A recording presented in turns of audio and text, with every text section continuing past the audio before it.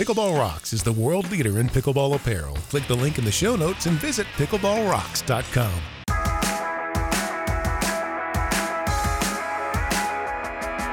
From Bainbridge Island to the Villages, Malaga, Spain to Malibu, California, Paris, France to Paris, Texas, it's the number one rated pickleball podcast in the world. It's the Pickleball Show with Chris Allen.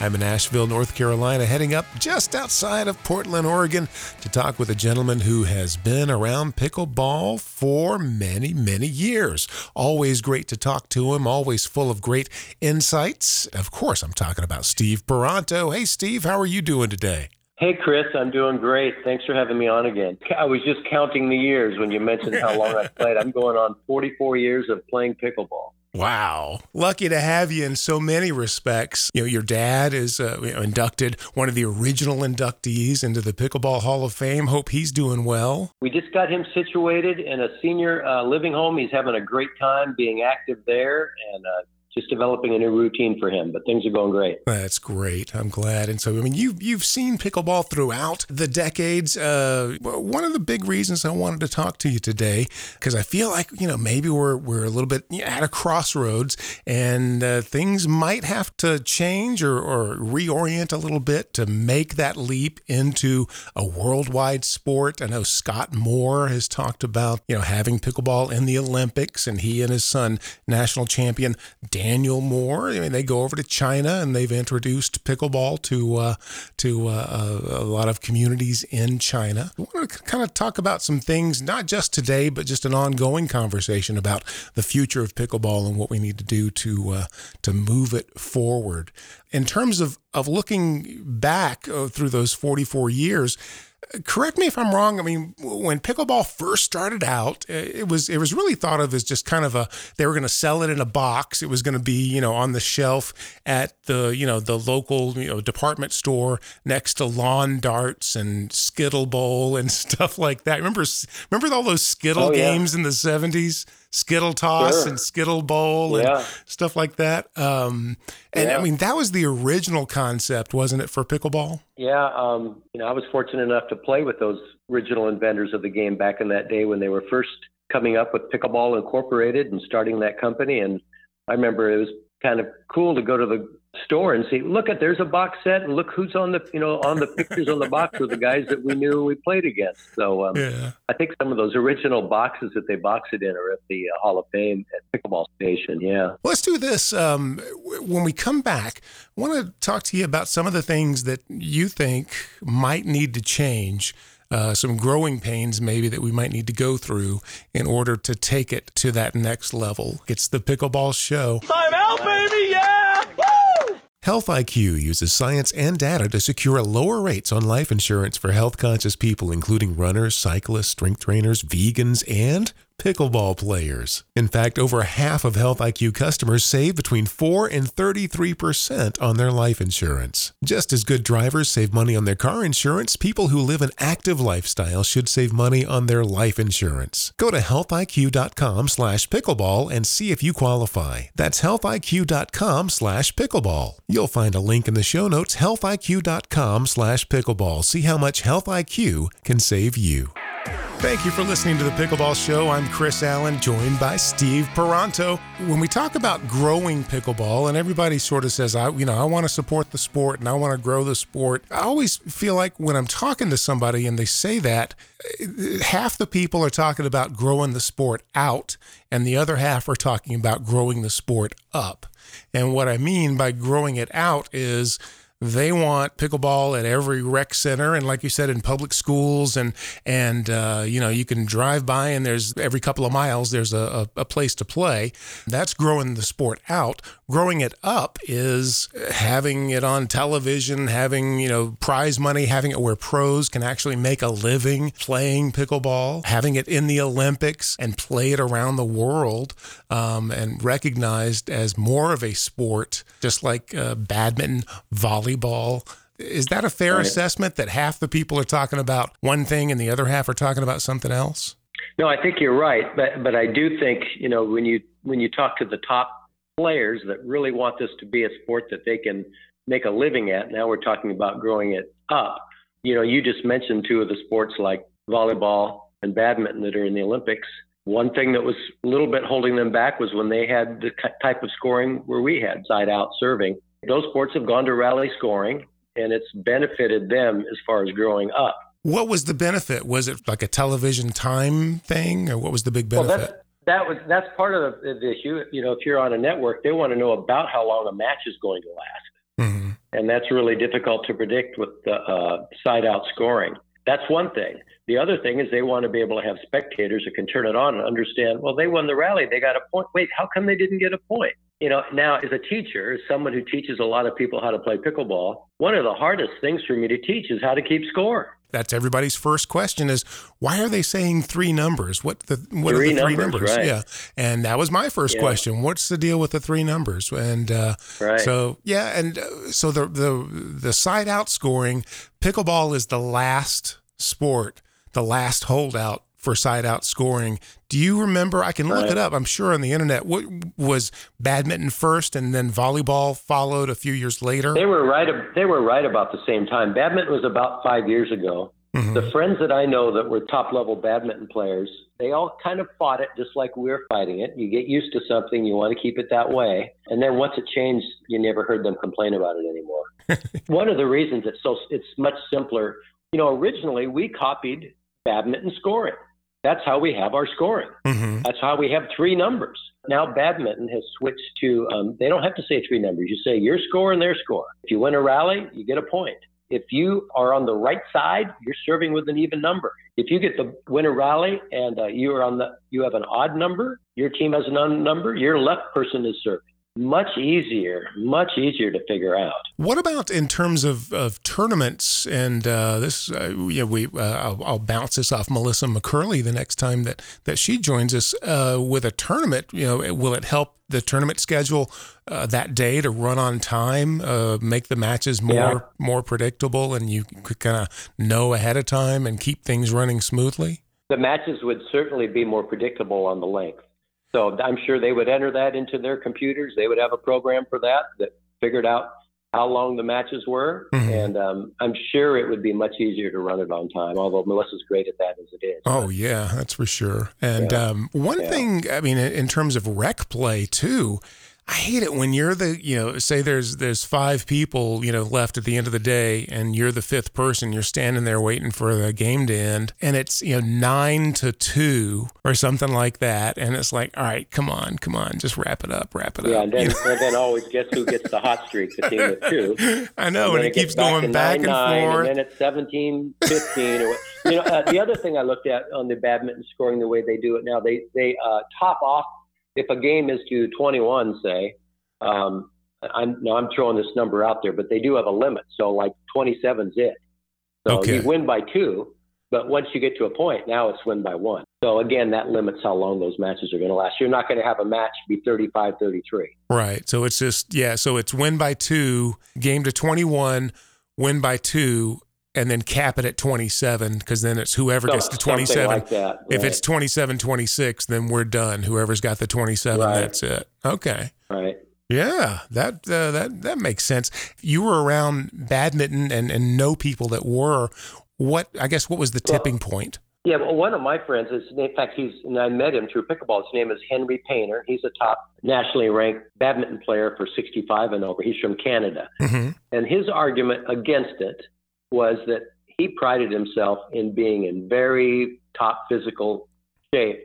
And so long matches were to his benefit to win. Mm-hmm. So he liked a match being side out, because he was in such good shape. So that's one argument against that is teams that they rely on their fitness to win matches. Even though he knew it wasn't to his benefit, he's still winning. It didn't make any difference. I mean, he's still winning. So. Yeah. I guess it didn't make that much difference, and he's not complaining about it. He wasn't really worried about the new system, but he said most people were fighting it like we do. But that's normal with changes, I think. I've never played a rally scoring game. You have. Right. How do you change your strategy? What's the difference? Right. Well, I did it with senior students of mine who are very good. These are 4-5, 5-0 players. And they've only been playing pickleball seriously for this group that I tried this with about 2 weeks ago for about half a year. And, they're winning medals at 5-0 for seniors. And they liked it. But remember, they also haven't been playing for 20 years like many of these people that just want, this is the way pickleball is. I don't want it to change. Yeah. But they liked it. But, I did have to look up, how are we going to play this rally scoring? And then when I found out how badminton has simplified everything, well, this makes sense. This is easier to understand, easier to teach, and the games will be closer. In fact, all our games that we played, we were rotating around, and they were pretty close games. How would you change your strategy, or would you at all? I always play pickleball based on percentages. If you break it down that way, it wouldn't make any sense to change your strategy. Okay. You're still trying to win that rally, aren't you? Doesn't matter if you're the serving team or the receiving team. You're still trying to win that rally. Mm-hmm. So I can't see how. And I've heard people argue with that. Well, they'll go, well, when I'm the service team, I'll take more chances. Yeah, I've heard that too. But to me, a lot of people who say that, they're also losers because they're not playing by the by percentages. So yeah. I think you would play the same way. Hey, well, I got you on the phone. I want to get some playing tips from you. You are not just a pickleball historian and visionary forward thinker. You're one of pickleball's best instructors as well. So we're going to get some playing tips. When we come back, it's the Pickleball Show. Time out, baby, yeah! Woo! Find out for yourself why almost half the medals awarded in the pro division of this year's U.S. Open were won using an Engage paddle. To really get what makes Engage the best, you need to walk onto the court with one. Go to EngagePB.com and try any paddle risk-free for 30 days. You're guaranteed to play with more power and more control than you've ever experienced before, or simply return it for a full refund. Engage will even cover the shipping. Play better, have more fun, and take your place on the medal stand. Go to EngagePB.com. Pickleballnews.com is the place to go to make sure you're getting our free email newsletter, keeping you up to date with everything in the pickleball world. Tournament announcements, equipment deals, travel discounts, a whole lot more. Pickleballnews.com. The latest videos, the latest techniques, everything is there for you. And we want your opinion too. We do opinion polls, so make your voice heard and participate in those. Go to pickleballnews.com. Make sure you're part of our free email newsletter. Here is Steve Paranto. We did a poll last night, Steve. Oh, I think I might have even participated in that one. Oh, okay. That was just about the kitchen line. I was curious about that. Yeah. So what were the results of that? That's an interesting one. Let's go to it. We'll go over to pickleballnews.com. And we'll click on opinion and we'll see this poll. So I had gotten an email from a very nice lady, and she talked about how she teaches pickleball on their local school's badminton courts. And she says, that badminton line is 6 inches. Off. Yeah, just 6 inches off. And so she was wondering if, I'm sure a lot of people have thought, well, how much difference could 6 inches really make? And a lot. Which way did you, if you don't mind, I know the votes are all anonymous, but which way did you vote? You had three choices, either 6 inches or more closer to the net, 6 inches or more farther from the net, or leave it alone, everything's just perfect the way it is. You mind revealing the way you voted? No, I don't mind at all. I'm leave it alone, and I'll tell you exactly why. I've played tournaments where on the badminton lines, because the schools wouldn't allow us to move it to put tape down 6 inches back. And my partner, luckily enough, is Randy Beither, who's 6'6" and uses his length really well. So we destroyed everybody. Nobody could dink the ball close enough to the net. The future of pickleball is going to be about length. And the worst thing you could do would be get that line closer when that's maybe even going to be a detrimental issue of the game, is that height will take over like it has in volleyball and basketball. The problem with moving it back, high-level strategy in pickleball is, dink, dink, dink, dink, and maybe throw up a volley lob, a quick volley lob. Well, you never want to throw up a volley lob if people are even 6 inches behind that kitchen line, because your balls are going out if you're playing good people. So you'd be taking away one of the biggest strategies in the game. It just so happens that the inventors, I feel, made that line the perfect spot. That is one of the things that that Barney McCallum mentioned when Melissa and I talked with him. He said they messed with it. They went a little bit back, a little bit forward, and they locked in on that 7 feet and thought that was exactly where it should be. And it looks like you and 77% of Pickleball News readers agree the non-volley zone line is perfect right where it is. 21% said it should be 6 inches farther from the net or more, and only 2% said to scoot that line up a little bit closer to the net. So it looks like 7 feet is where everybody pretty much thinks it should be, and it's perfect right where it is. So don't mess with it. So I guess to that lady who was nice enough to send the email and teaching on the badminton court, you're just going to have to pony up for some masking tape or something like that, or some court tape, and make an extra line there, another 6 inches back. Now, Steve, you're one of the best coaches of pickleball, not only in the country but in the world. Always enjoy your videos on your YouTube channel, and we will link to your YouTube channel in the show notes here, and everybody take a look at Steve's videos. Steve, what kind of playing tip can you share with us today? Well, it's going to sound like you're hearing this from many, many coaches, and that is we want to keep your swings so simple. We don't want big swings. We want simple, short swings. We don't want the racket face angles changing much during a swing. We want you as close to that no volley zone as we can get you when you get up there. I just heard Stephanie Lane mention this on your show the other day. If you want to give unattackable balls, make sure those balls are bouncing well in front of your opponents. You can do that all day. You're going to be a good dinker. Just those things right there. The biggest thing, though, I would say is I want to shorten up almost everybody that comes to my house for lessons. We shorten up their swings. Is part of it that so many people come from a tennis background that they just they're used to taking that tennis wind up? Actually, it could be just about any sport. People are used to taking big swings. If they're a baseball player, they're a golfer, they're thinking, more means more. I get more power, I swing harder. But actually, this game is more about control rather than power. If you really want to control the ball, you need to keep things short. One last thing, too, I'd like to say, and you'll watch the top players are doing this all the time. They preset their paddle face.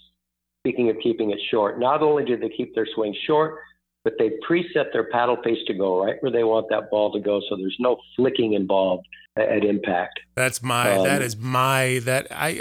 joke about how I need to get some sort of a wrist brace as if I've got a broken wrist, because I always want to flick that paddle and that ball goes out and I stand there and go, God, if you had just stuck your paddle out and froze it, it would have been fine, but you flicked it and now it's out.